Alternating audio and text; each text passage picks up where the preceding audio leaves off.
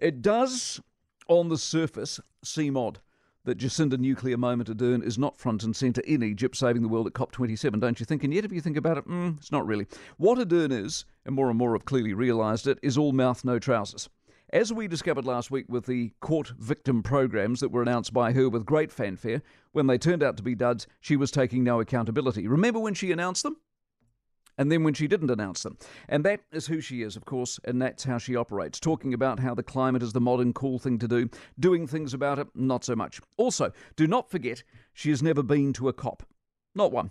Her office, by way of excuse, suggested it's not normal for leaders to attend regularly. That, of course, is simply not true, but unfortunately the government operates in a media environment these days where most of the more outrageous things they say aren't actually checked or called out. You also have this issue. Anthony Albanese isn't going either. Why? Because he's called Airbus Elbow. He, like Ardern, has spent too much of his time out of the country. Ardern's trip to Antarctic got more opprobrium than it did coverage. The hypocrisy of the carbon miles to go down, turn back, go down again, stand looking at Shackleton's shed, for many of us, was yet another example of a Prime Minister who's really interested in photo ops and not doing a lot more.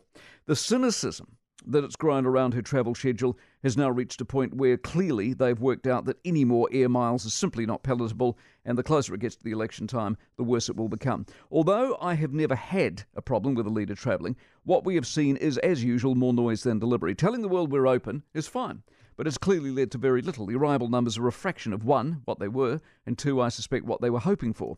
So the climate for now will have to wait, because a cost of living crisis and votes trumps another soiree where little, if anything, gets done.